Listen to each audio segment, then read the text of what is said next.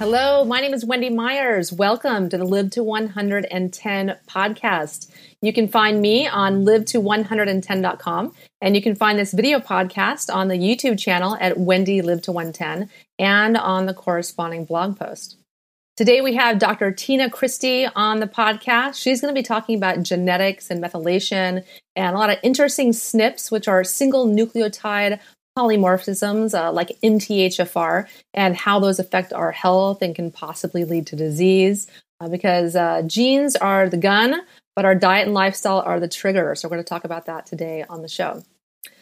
Please keep in mind that this program is not intended to diagnose or treat any disease or health condition and is not a substitute for professional medical advice. Please consult your healthcare practitioner before engaging in any treatment that we suggest today on the show.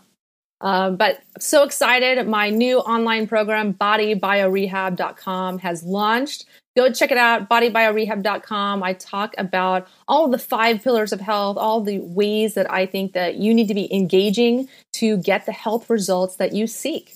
In this program, you're going to learn how to increase your energy, how to banish brain fog, how to lose 10 pounds in 30 days with my 4-week meal plan. Lots of really interesting tidbits, tons of video. There's a video for every single module. Just go check it out at BodyBioRehab.com. Dr. Tina Christie, obtained a bachelor degree of science in biology and chemistry from the University of Toronto, and then went on to study naturopathic medicine at the Canadian College of Naturopathic Medicine in Toronto. She's completed training in mind-body medicine at Harvard Medical School and the Bowen Technique. She has lectured for Nike Canada, the Heart and Stroke Foundation, the Brampton Fibromyalgia Group, the Canadian College of Naturopathic Medicine, and various Probus groups, as well as giving private lectures to individual groups. Dr. Christie, thank you so much for coming on the podcast. Oh, thanks so much for having me, Wendy. It's great to be here. Why don't you tell the listeners a little bit about yourself and how you got into medicine? I've been practicing as a naturopathic doctor for the last 13 years. But as a kid, I wanted to go into conventional medicine ever since I was like 5. I wanted to go into conventional medicine, but I was a sick kid. I had all the typical problems that you think of when someone tunes into this kind of information. Now I know I had problems with dairy, with gluten, with my immune system, with my digestive system, skin. I was tired all the time. It was kind of never ending. And when I was 17, I got sick with my stomach. I got gastritis, which is kind of like, it's not an ulcer. An ulcer is a hole, but it's an irritation of your stomach lining. And I got really upset. I was 17 and I had a prescription painkiller for, like some menstrual cramps that I had. And I didn't use them that much. And now I had a stomach pill too. So I had 2 prescriptions at 17. And I just thought, this is ridiculous. This is horrible. I'm only 17. Where am I going with this? And it was actually in that moment that I decided I was going to find something better and for myself. And then I thought, because I was 17, so I was thinking about university at this point. And I thought, well, how could I go into medicine if I'm not going to do this for myself? How could I make a living doing this for people? So I'm like, great, whatever I find for myself, that's what I'm going to do. Mm-hmm. And as cliche as it sounds, I went to the public library in the city where I lived, which was much smaller than it is now, and took out a bunch of books on herbs and other random holistic things. And that's where it all started. Well, let's talk about genetics. I want to delve into this subject because so many of my clients are wanting genetic testing, and I was very fascinated when I finally got around to doing my genetic testing and all the implications that it can have for your health. So let's talk about genetic testing. What is it all about, and why bother testing if our genes can't be changed? But the way they express themselves can be changed. So the kinds of things they do or don't do can be changed. So you could have a gene for, predisposition to kidney disease, and it never happens because you take care of that. So a big reason to test for it is because for for many people, there can be a lot of frustration and even mystery around certain symptoms that they're having or certain health challenges that they're having. And without genetic testing, there can sometimes be a lot of guesswork. And in that guesswork process, things don't always go very well. People don't always get better. And that's when they feel like, oh, I go to see this person, I go to see that person.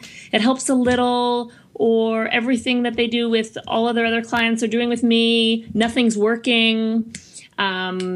Or, they're following great advice and things just aren't working out. And they can't figure out what it is. And then when you get that genetic information, sometimes it can just blow the doors wide open to this stuff, and you have such a deeper understanding of what's going on with your body and the way your body is made.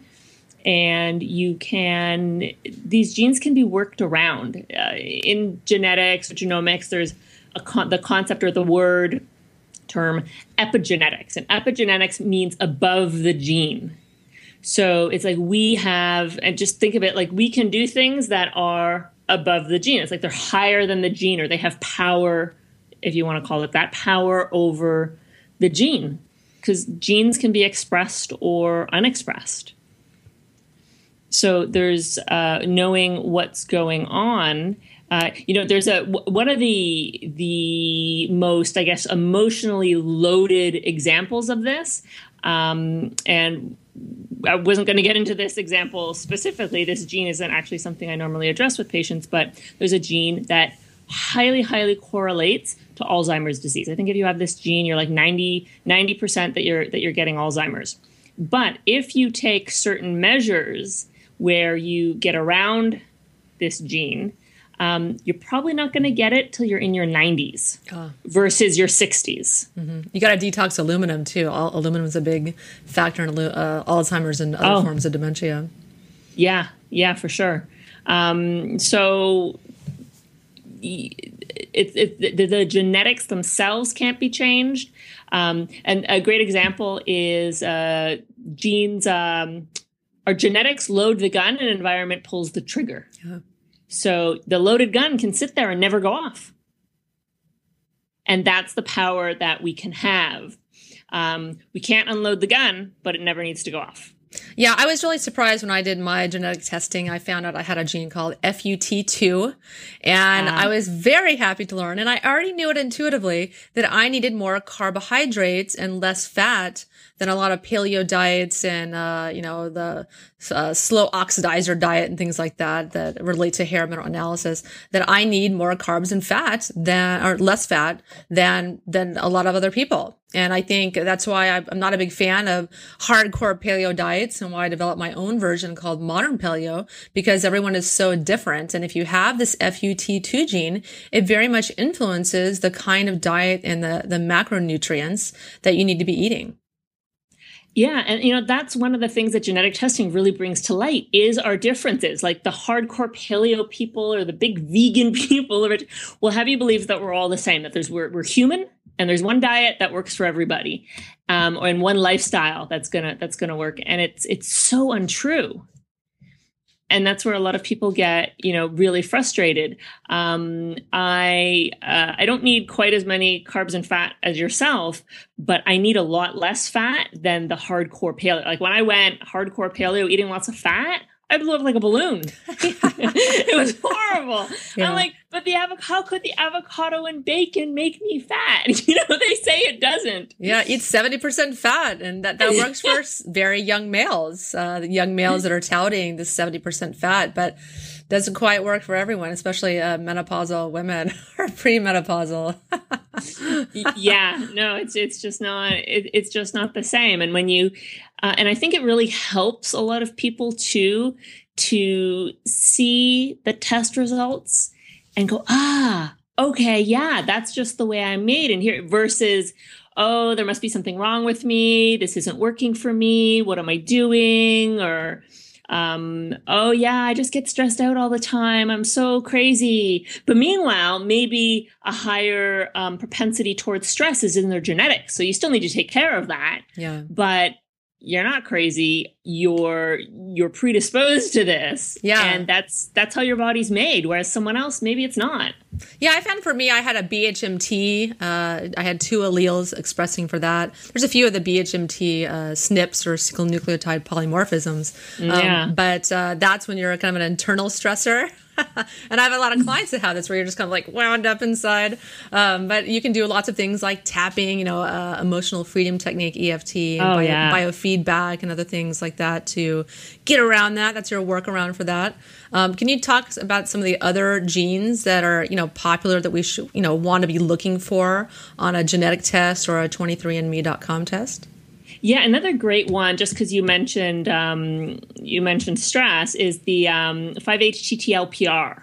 It's a long name, and there's no short name for that one. And there is what they call the L. You can be LL, LS, or SS. And if you've got an S in there, people tend to stress much more and produce a lot more cortisol if you're the LS or the SS. But so this is the typical not chill, not relaxed kind of person tends to have a higher stress response. And you know who you are. Yeah. And when those people with an S, the LS or the SS, meditated, they had a cortisol or a stress response just like the LL people who were the ones that don't have the big stress response. Yeah. So that's actually a recent study. It just came out, I think, a few months ago. Yeah, there's lots of research going on. It's a new field, but we have a pretty good grasp, I think, of the genes that are currently on many genetic tests like 23andme.com. But still, I think it's in its early infancy of study and research. It definitely is. One thing I just want to caution your listeners with is getting a genetic test and interpreting it yourself, because the genes aren't plug and play. Right? You can't say, well, I've got this gene, so I react this way, and I've got this.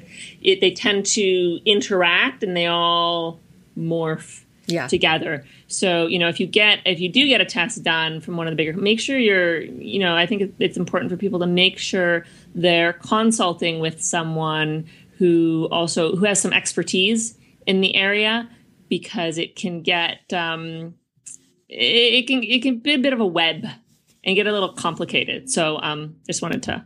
Yeah, because then there's some genes like the NAT2 will cause, promote you to have like weaker adrenals or maybe more pronounced adrenal fatigue. And that'll be even more pronounced. You have the COMT genetic SNP.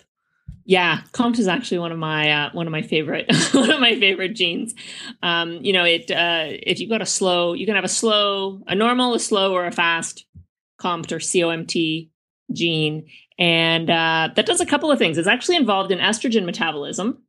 So if that gene is slow, you won't metabolize estrogen as well. And, so for women, you can be predisposed to PMS or just, other uncomfortable period, like painful periods, heavy periods, things like that. So your estrogen really being out of whack. But it also, the COMT gene breaks down dopamine, and it breaks down adrenaline and noradrenaline, or epinephrine and norepinephrine. So the adrenaline rush, the adrenaline rush hormones. And when that breaks down slowly in people, these people have extra stimulation, so they put out dopamine, which is the feel-good hormone.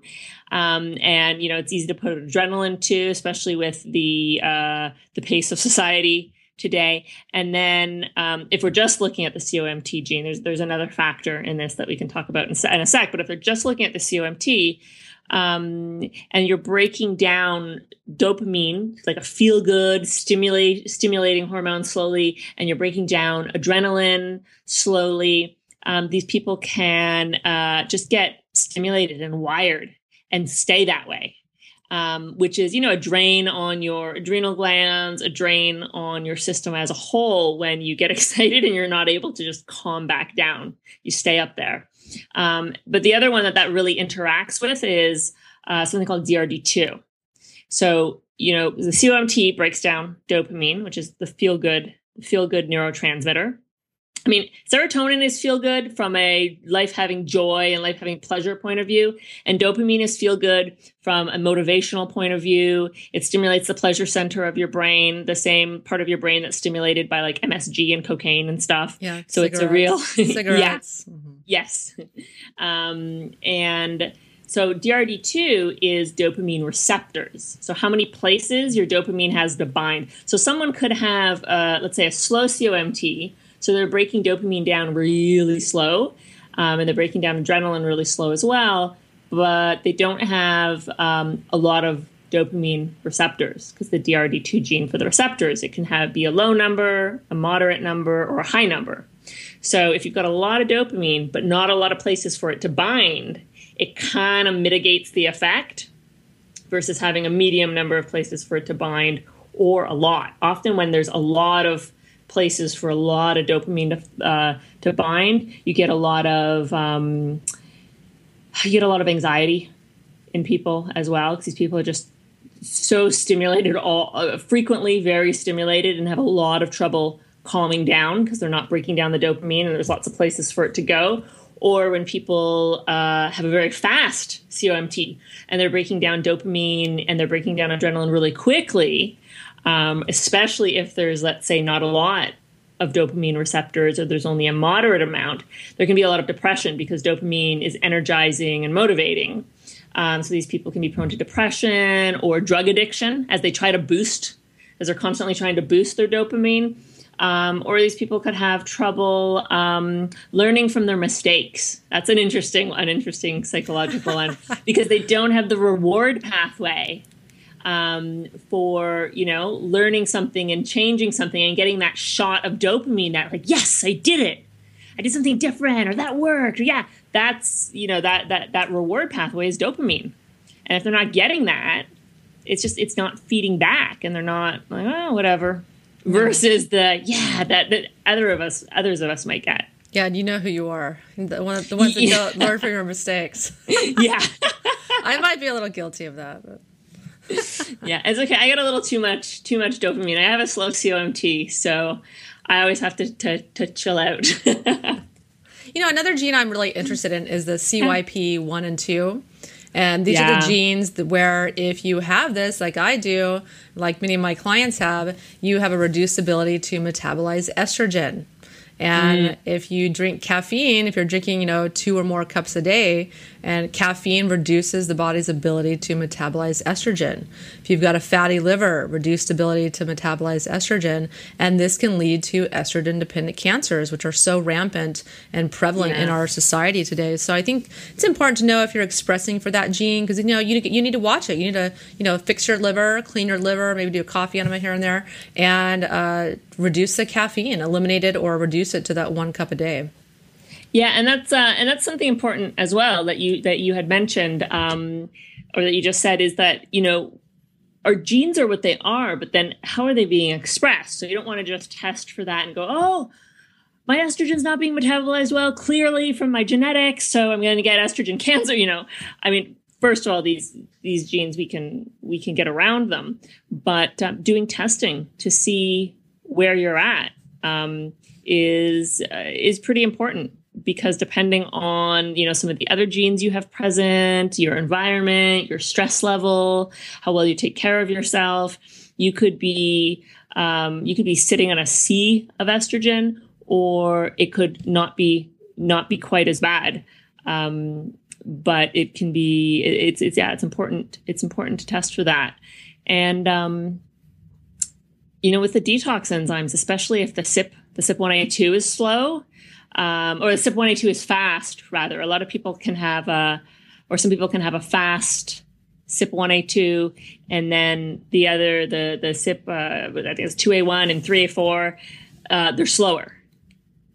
And so, phase 1, the liver detox, you got phase 1, phase 2. If phase 1's going fast and phase 2 is not keeping up, then you get the toxic intermediates, between phase 1 and phase 2, you get a backlog, and that backlog is really damaging. It damages DNA and stuff like that. Although the CYP1A2, when estrogen goes down that first pathway, it's a less harmful pathway in terms of the estrogen breakdown products than some of the other ones, which go down more harmful estrogen pathways. So it's a real, I know some genetic experts who call the hormonal pathways a sailing expedition. It's different every time. Yeah. It's not a straight course, just a huge zigzag. You never know what you're going to get. And then COMT is involved in there as well. In terms of the estrogen breaking down, it can produce a lot of free radicals, and some free radicals and some other metabolic intermediates that can be really damaging to our DNA. And the COMT enzyme can thwart some of that before it goes down and create some of those really toxic metabolites. COMT can take it down another pathway that's a little less harmful. There's something called the SOD, the superoxide dismutase, the gene that codes for that enzyme that can quench some of those free radicals as well. And that's one of the reasons, especially if people are looking for hormonal stuff in a genetic panel, it can really help to have a consultation with someone who knows what they're talking about before you just spin yourself around. Yeah. Are there any other genes that you really like that you think the listeners should know about? Yeah. One that's really interesting is called ADRA2B. ADRA2B is I don't want to call it a trauma gene, but people who have one end of the ADRA2B can just remember everything, every trauma. You looked at me the wrong way 10 years ago type of person. You know who you are. And then there's the people in the middle who they can let stuff go, but they can remember stuff too, but it's a little more balanced. They can have empathy, but they also don't necessarily, and then they can ruminate a bit. So it's kind of in the middle. And then there's the people at the other end of the spectrum who nothing bothers them. Yeah, every day is a new day. They don't remember anything. No bad stuff. And these are the people that can actually sometimes lack empathy because they're like, what's your problem? Yeah. Doesn't bother me. So that's a real funny gene. And especially the people who tend to hold on to stuff, can really struggle with that. And sometimes I think it can help to know, oh, okay, that's my genetics. So this is something that I need to address specifically, or something that I need to be mindful of. Yeah. So ADRA2B is an interesting one. I also really like the NOS3. It's a nitric oxide synthase enzyme. And this produces nitric oxide to dilate our blood vessels, which especially comes out, when we're exercising and doing cardiovascular exercise. And so some people, especially if that gene is, it can be full on in the sense that, you get maximum or optimal amounts of nitric oxide. It can be so-so, or it can be where you're getting low amounts of nitric oxide. And if it's not optimal and you're getting lower amounts of nitric oxide, you need to watch the amount of cardiovascular exercise you do, because your blood vessels don't dilate as well.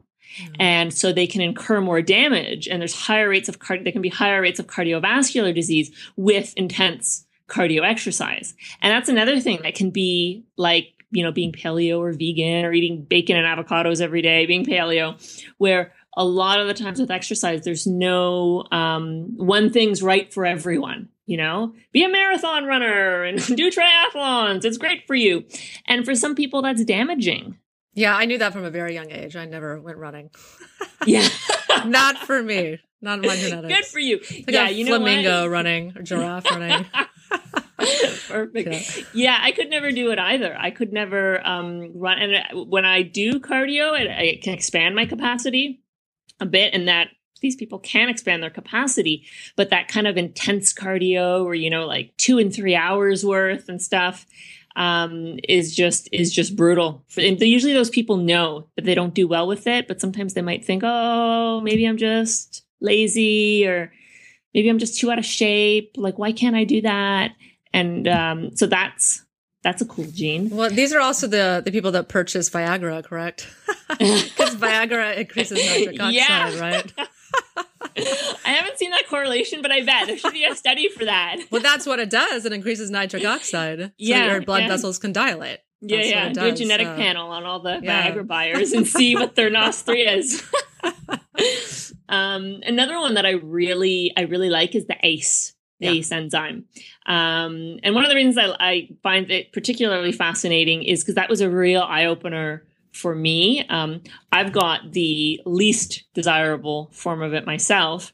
So what the ACE enzyme does is these are the people who don't tolerate salt or who tend to get swollen really easily when they eat salt. Their kidneys don't eliminate the salt well, and the ACE system, or the angiotensin converting enzyme system, which regulates blood pressure and how your kidneys are clearing sodium and things like that.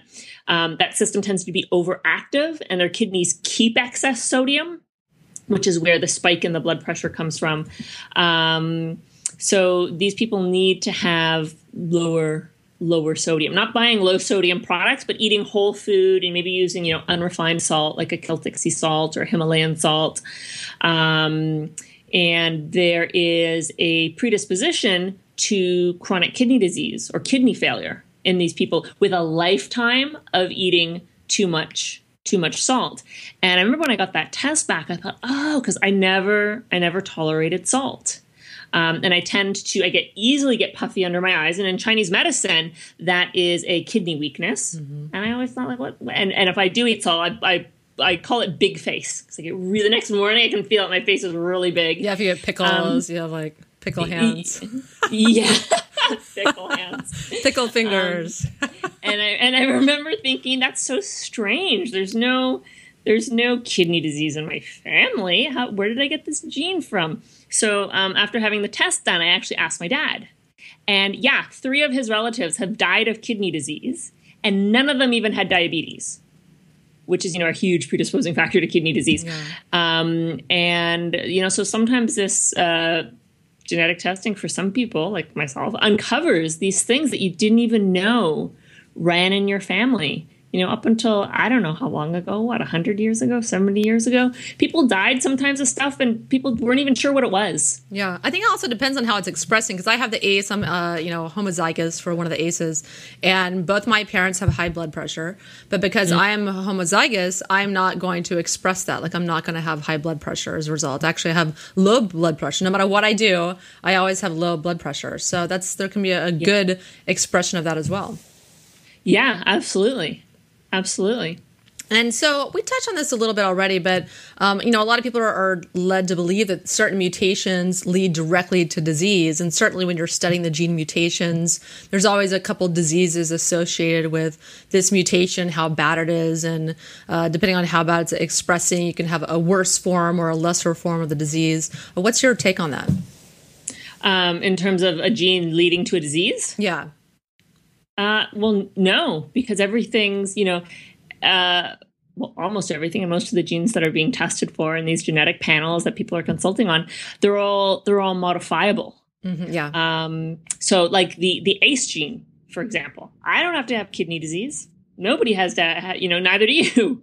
But if I were to eat, let's say, salt and what they call it standard American diet, where everything is just loaded with salt, then I'm probably getting kidney disease. But without it, then no. And that's one of the great things. A lot of these genes that they're putting into panels, they're not just finding genes and associating them with diseases and putting them into the panels. They're finding genes, seeing how they can be modified and what diseases they're associated with and what kind of modifications that creates. And then saying, hey, if you have this, you can do something about it. So you might want to test for it, because then you can optimize around it. Yeah. Yeah. Yeah, because it's true. Like, you're not a victim of your genes. Your diet and lifestyle and other habits very, very much influence your genetics. So, and I think many people know that. They're aware of the science of epigenetics, where we have the choice to turn our genes on and off. Yeah. Yeah, absolutely. There's and once upon a time, people thought that we were victims of our genes. And sometimes I'll still have patients that are, why would I test if there's nothing I can do?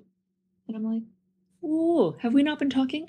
So sometimes people need to break that, that belief, which can be so ingrained, like, oh, I'm overweight. My whole family's overweight.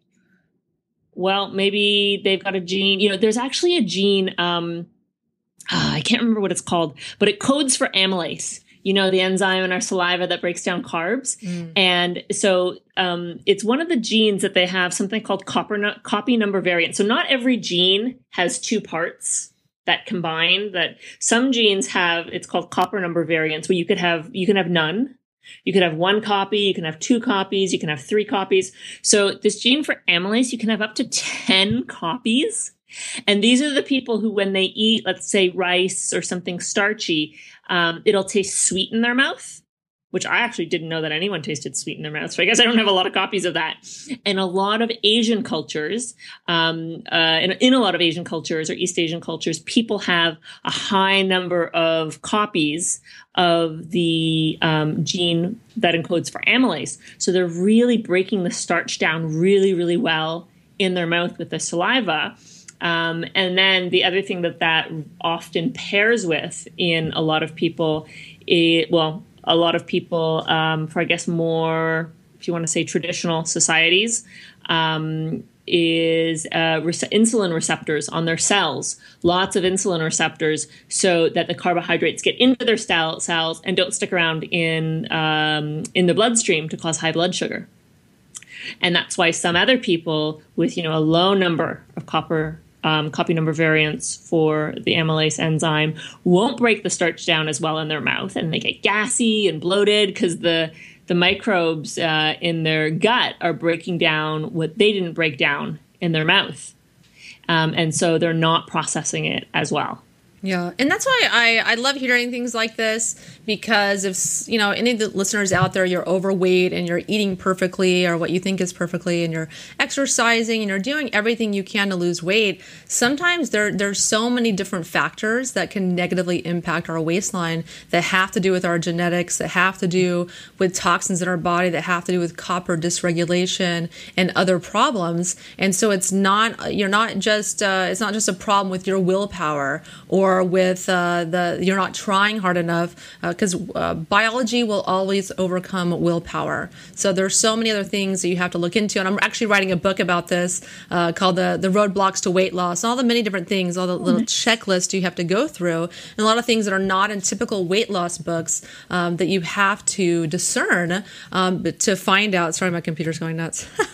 To find out if you do, to find out all the roadblocks to weight loss that you may have. So just a tangent there. So don't give up hope. There's so many more things that people can explore when it has to do with weight loss, and it's not just diet and exercise. Yeah, and that's the thing. That's a great. I love that you're writing that book, because there's often so many things that, and then people get hard on themselves, or they feel, just really discouraged, and they think there's something wrong with them, or they hate their body. They think there's something wrong with their body, that it just doesn't work right.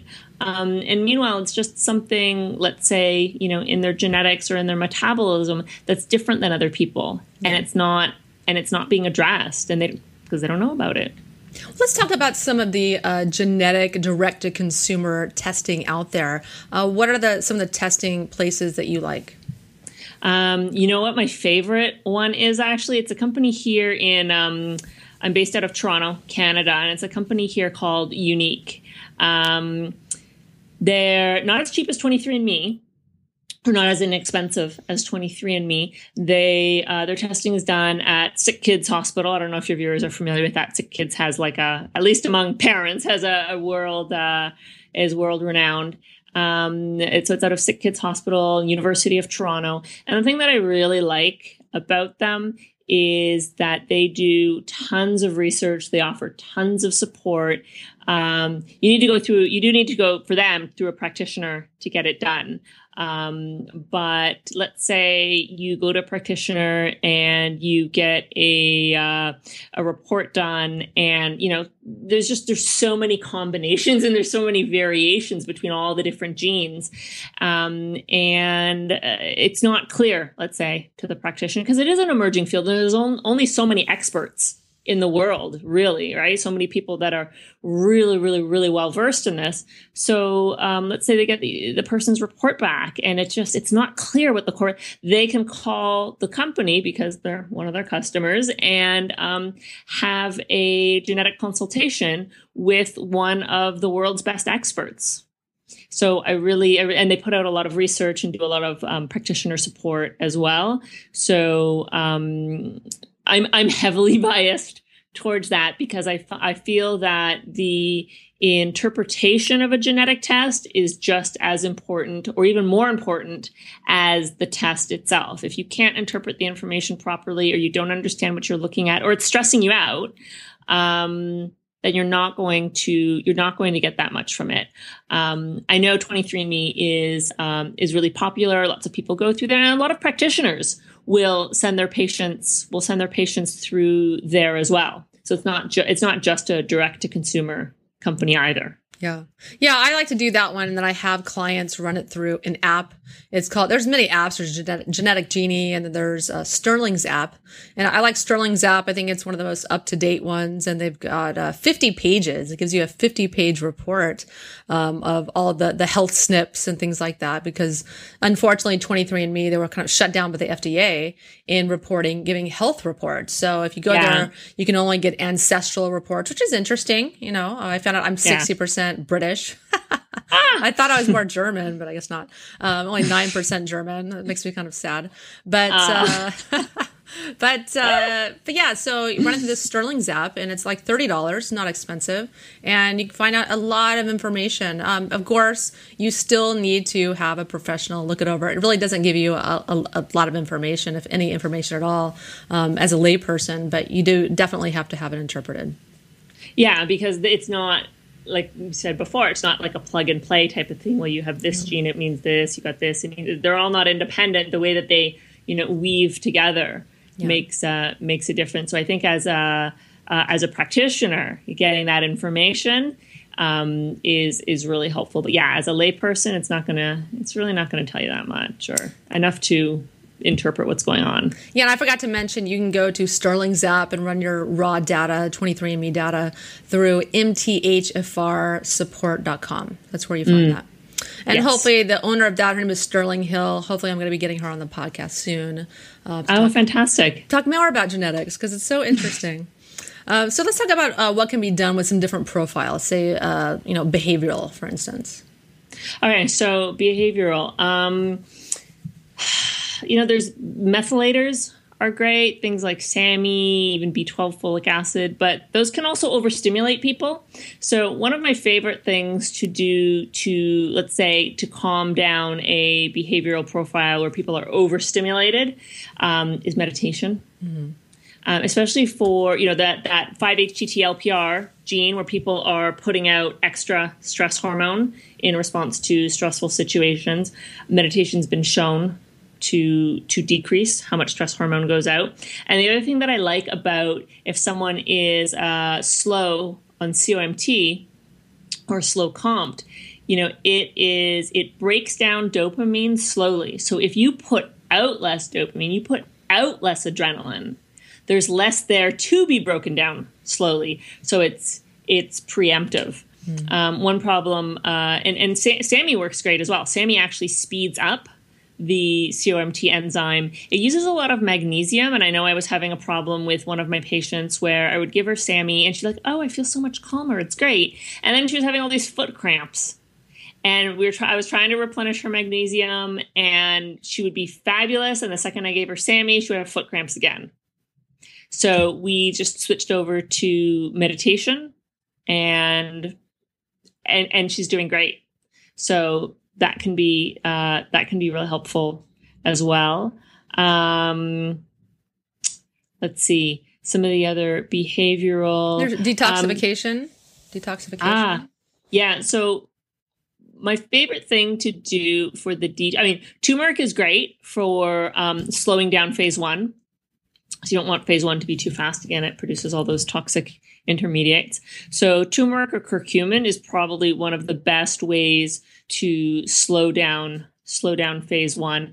I also really like adding in phase 2 support and things like broccoli sprouts support phase 2, selenium, glutathione, glycine. There's some detox protein shakes that support phase 2 that I really love to use.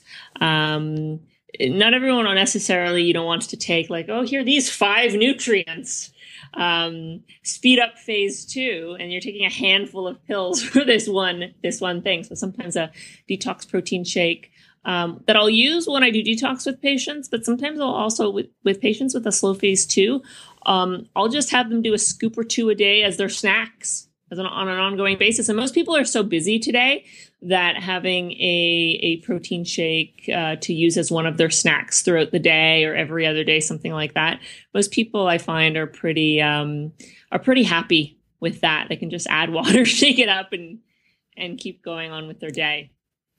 Yeah, and so what about some of the hormonal profiles? The hormonal profiles. The glutathione is good. Calcium glucarate helps to improve estrogen metabolism. Anything that also reduces the amount of free radicals you produce. So anything that also overall reduces your toxins, you need to use less of your SOD enzymes to neutralize the free radicals in those toxins. So there's more SOD enzyme to address the free radicals produced by estrogen metabolism. Taking the pressure off your COMT or COMT enzyme is also, it's in another indirect way, but it's a great way because the COMT also breaks down, also is active at a couple of places in the estrogen metabolic pathways, and when it comes in, it makes things better. It diverts the estrogen metabolism away from some of the more undesirable end products. So the same things that I mentioned for COMT and reducing toxins, SAMe, activated B12, activated folic acid, meditation. So decreasing the amount of dopamine and adrenaline that COMT needs to break down, frees more of it up to work with those estrogen pathways as well. And another thing, it's not quite genetically related, but it's important, is for estrogen metabolism that women are having proper bowel movements, because you reabsorb estrogen if you're constipated or if your bowels. There's actually a bacteria in our gut. Our liver conjugates estrogen, so it attaches something to estrogen, so you can eliminate it, and you're not going to reabsorb it when it's conjugated. And if it's sitting in your gut because you're not having good bowel movements, then there's a bacteria that unconjugates. It just takes that part off, and you reabsorb it, and it's active estrogen. So, probiotics and one thing I just want to add, it's a little off topic, is if you eat every day, you should poop every day. Yeah. Some people will say, oh, it's just normal for my body. My doctor said once every other day or twice a week. No, it's not. No, it's absolutely not. Yeah. You need to be aiming to win those poop pageants for sure. Yeah. So, yeah. Did you want to add anything? Sorry. Sorry, no, it's okay. I love it. Yeah, 3rd grade humor just never gets old, does it? Yeah. I've never heard that before, actually, poop pageant. Yeah. That's from Diane Sanfilippo. She invented that. Or not, she didn't invent it, but she made it very popular among the paleo crowd. Excellent. Yeah, the pooping paleo crowd. Wonderful. So let's talk about the king mother of the genes, the MTHFR. Ah, yes. And it's an important test because 50% of people have at least one allele in this SNP. Can you talk a little bit about MTHFR? Yeah, so MTHFR, I was actually just interviewing Colleen Walsh the other day, and she had a great explanation for it. MTHFR is like the mama bear of this whole pathway called methylation. And the methylation pathway is, and this is Colleen's analogy, like the Olympic rings. There's like these 4 rings and they intertwine and everything's connected to everything. But the MTHFR one is kind of sits right in the middle. And there's a lot of things that people with, so about 30, or if you have one MTHFR, if one of the alleles is less desirable, you make 30% less what they call methyl factors. And if you've got both of them, you can make up to 70%. And I've even seen some numbers that go a little higher, less methyl factors. And these methyl factors are important for so many things. It's absolutely incredible. They're important for hormone balance. They're important for mood. You can mess with your serotonin, your dopamine, adrenaline. They're important for detox, important for elimination of heavy metals, energy production. It's associated with autism, allergies, asthma, anxiety, depression. The list of things that MTHFR abnormalities, if you want to call it that, are associated with it's one of those lists that's just so long that there's very few things that are not on the list. It's associated with higher cholesterol levels and higher homocysteine levels. So sometimes people who have familial, a family history of cardiovascular disease, family history of high cholesterol, the MTHFR can be an issue. It's associated with infertility or recurrent miscarriage. And sometimes some women who they're not getting pregnant and there doesn't seem to be any reason why, there can be an MTHFR problem there as well. And then they're taking folic acid like it's going out of style. Yeah, because promotes more problems. Yeah, and all the folic acid in, I'm glad that you mentioned that, all the folic acid in, a regular supplement, a multivitamin, and the prenatals, the folic acid that's in fortified grains and cereals and breads and blah, blah, blah. Like everywhere you see the word, it's all synthetic folic acid.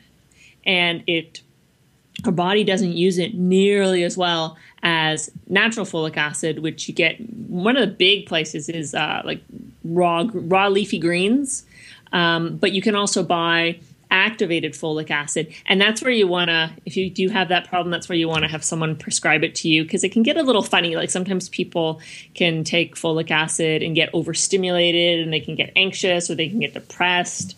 Ben Lynch is a big MTHFR guy, and I've seen some case studies of his saying, he put a kid on activated B12 and folic acid, and it was too much for them, and they flew into a rage, and they were breaking walls at home, just crazy things.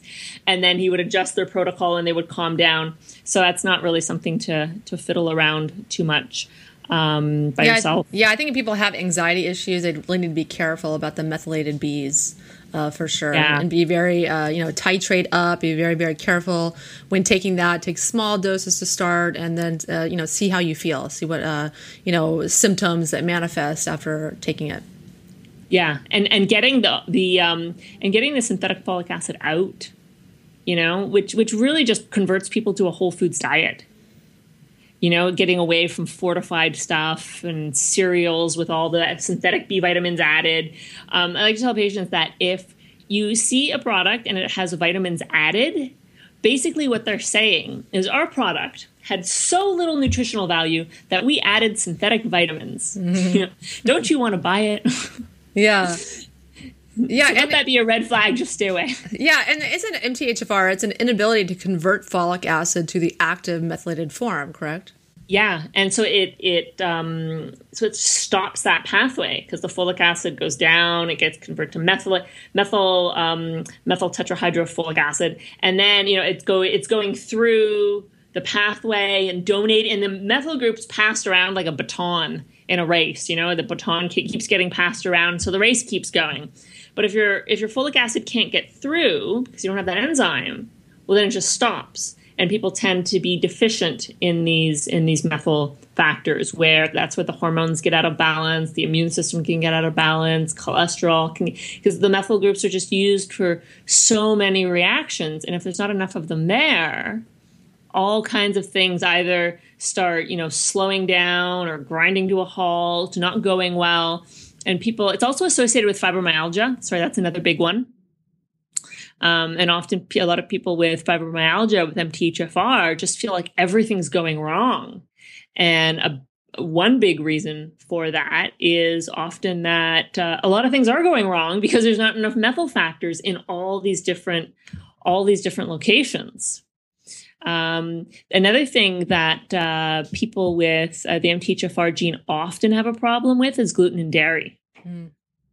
I think a lot of people who tune into health information like this are often people who have problems with gluten or dairy, or, health problems, fibromyalgia, things like that. So I could imagine that among your listener base, the incidence of an MTHFR problem is probably much higher than 50%. Yeah. I'm just yeah, guessing, definitely. yeah. Anyone with a chronic health condition probably need to eliminate gluten and dairy. Yeah. And getting your MTHFR checked out is always a good idea as well, because I know you're big on minerals and heavy metal detox. And, again, these people aren't going to be able to detox their metals very well. Autoimmune disease is another one with MTHFR, a big predisposing factor. And I had a patient the other day who's a new patient with rheumatoid arthritis, and her chiropractor told her, you should go get lymphatic massage. And so she's just new like 2 days ago. So I don't know her MTHFR status yet, but she was sick for weeks afterwards. And that's another a clue for a lot of people that have MTHFR problems is they may, there can be other issues as well with the CYP enzymes that we talked about, but they often don't handle detox well.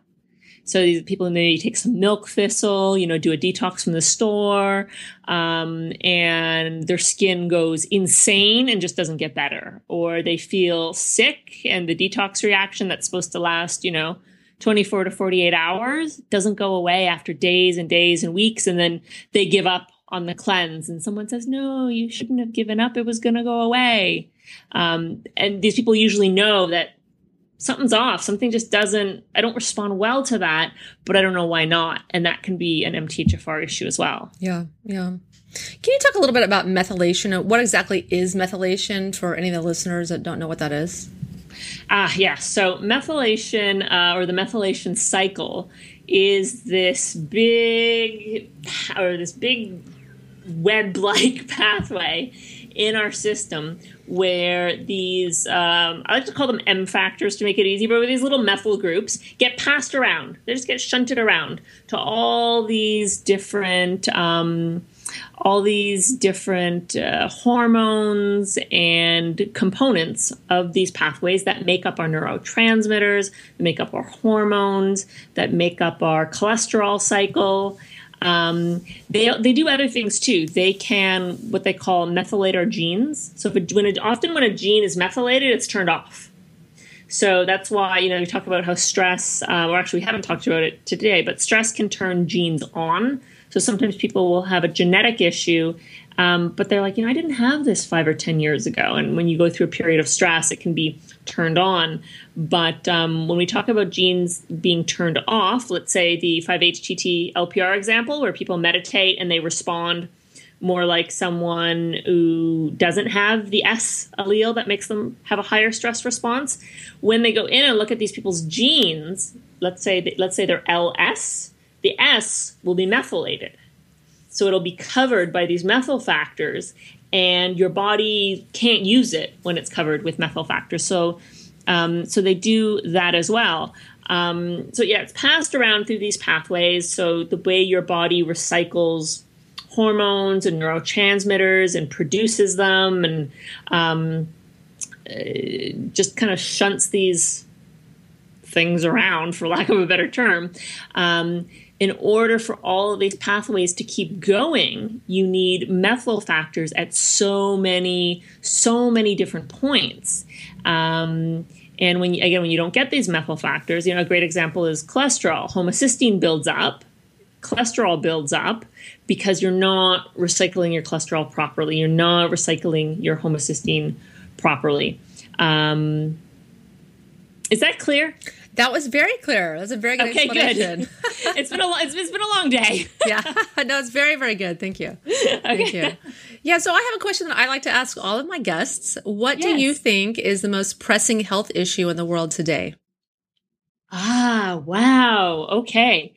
What do I think is the most pressing health issue in the world today? I would say that people aren't taking care of themselves. A lot of people are crisis minded they go to the doctor when there's something wrong versus prevention minded. That's what I mean by not taking care of themselves. And because if you're prevention minded, we're all so different. So for some people, the toxins in our environment and in our products are what's basically killing them. And when they eliminate the toxins, their whole world changes.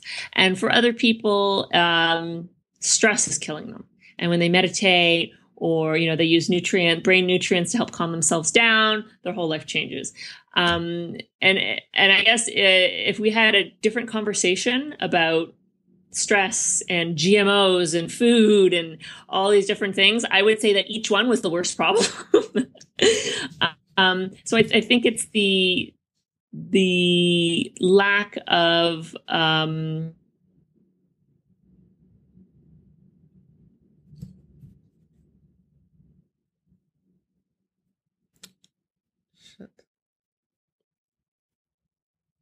problems once they come up, and what I call crisis control. So you did a summit called the Lifestyle is New Medicine Summit, and you're very gracious to ask me to speak in the summit. I was very, very happy to contribute. So why don't you tell the listeners a little bit about the summit and when it starts, et cetera? Yeah, and it was so wonderful to have you on the summit. So your interview goes live on the second day. The summit starts tomorrow. The summit starts May 7th. And your interview, Wendy, is going live on May the 8th. And I called it Lifestyle is the New Medicine because really how we live and the choices we make every day is, at the end of the day, what determines our health. And like I said, I see such a lack of prevention. And I want to educate people around living the kind of lifestyle. My little thing at the beginning of each interview is living the kind of lifestyle that supports you to be vibrantly healthy so you can get the most out of life. And that's really what it is. When you're not healthy, when you're not feeling good, vibrant, energetic, you can't get the most out of life if you're anxious, depressed, exhausted, focused all day long on how bloated and uncomfortable you feel in your pants. You're not really able to fully engage with life and what's going on. So the food we eat, the exercise we do, our mindset, how we manage our stress, the toxins in our environments, what we do with our adrenals, what foods we eat or don't eat, really feeds into our quality of life in such a way that it shapes our life. Yeah, I was really happy to participate in the summit. I spoke about food sensitivities and how those can dramatically impact our health and promote inflammation, and how to discover your food sensitivities. I think it's very, very important for anyone that is seeking health to test for food sensitivities and eliminate those foods. So tune into the summit. It's an amazing summit, amazing lineup of speakers, and so check it out. So why don't you tell the listeners a little bit about yourself and, in your website? Yeah, so my website for the summit is lifestyleisthenewmedicine.com. And my website outside of that is called themindbodydoctor.com. And one of the things I found more and more is that, naturopathic medicine seems to be veering more towards, supplements and protocols and things like that. And I like to do that with patients, but I also really like to incorporate the mind-body approach. And I think that really rounds out the lifestyle concept. For all the people who do amazing exercise and they're fit and they eat healthy, but they're miserable or they're angry or they're stressed out and run down, that's not any better than just being miserable and stressed out and run down. So I take the approach of really looking at everything. How are you sleeping? How's your energy? What are you eating? How stressed are you? What's your mood like? And then I like to go in and look at all of that foundational stuff. And if people are eating well, but they're not sleeping well, then I'll address that first. Or, I really like getting people on whole foods, the real food movement. I really like getting people on that. And I don't know if that's because I'm a naturopath or I'm half Italian. So my mom was Italian. So we were raised very much that way. I mean, my parents would not even order pizza on my birthday. My dad was like, no, I'm making pizza. I know you couldn't go to Chuck E. Cheese. I'm so sorry. I went for other kids' birthdays, but for mine, like, absolutely not. My dad would sooner make 6 pizzas for all my friends than order a pizza. Yeah. So I really grew up with that. If you want something, you just make it. And as a kid, I hated it because all my friends, bought stuff out and I wanted to too. And then as I got older, I was like, oh, no, this is just the way life is. So really coming from that holistic, eat real food and nurture your relationships and look at your stress level and make sure that you're doing all of the foundational things, the lifestyle, versus trying to use pills to compensate for your lifestyle. Mm-hmm. Yeah, well, I love it when I have doctors like yourself on the show and they're tending to functional medicine and they are talking to their clients or patients about diet and lifestyle, et cetera, because that's what you have to focus on if you're going to get your patients better. So I love interviewing doctors like yourself, and I think you're the wave of the future, the conventional medicine. It's going to go to the wayside because people are waking up. They are getting a clue that drugs and surgery by themselves aren't working and only serve to make sicker people faster. So thank you so much for what you're doing. Oh, thanks so much, Wendy. And thanks for coming on the show. And listeners, if you want to learn more about me, you can go to live-to110.com. You can learn about detoxification and how to heal your health conditions naturally, and about my version of paleo, the modern paleo diet. So please go check out my new online health program that's just launched a few days ago, bodybioRehab.com, where you can lose 10 pounds in 30 days. I've got a 4-week meal plan and lots of fun stuff in the program. And thank you so much for listening to the Live to 110 podcast. Thanks so much for having me, Wendy. Bye-bye. Bye.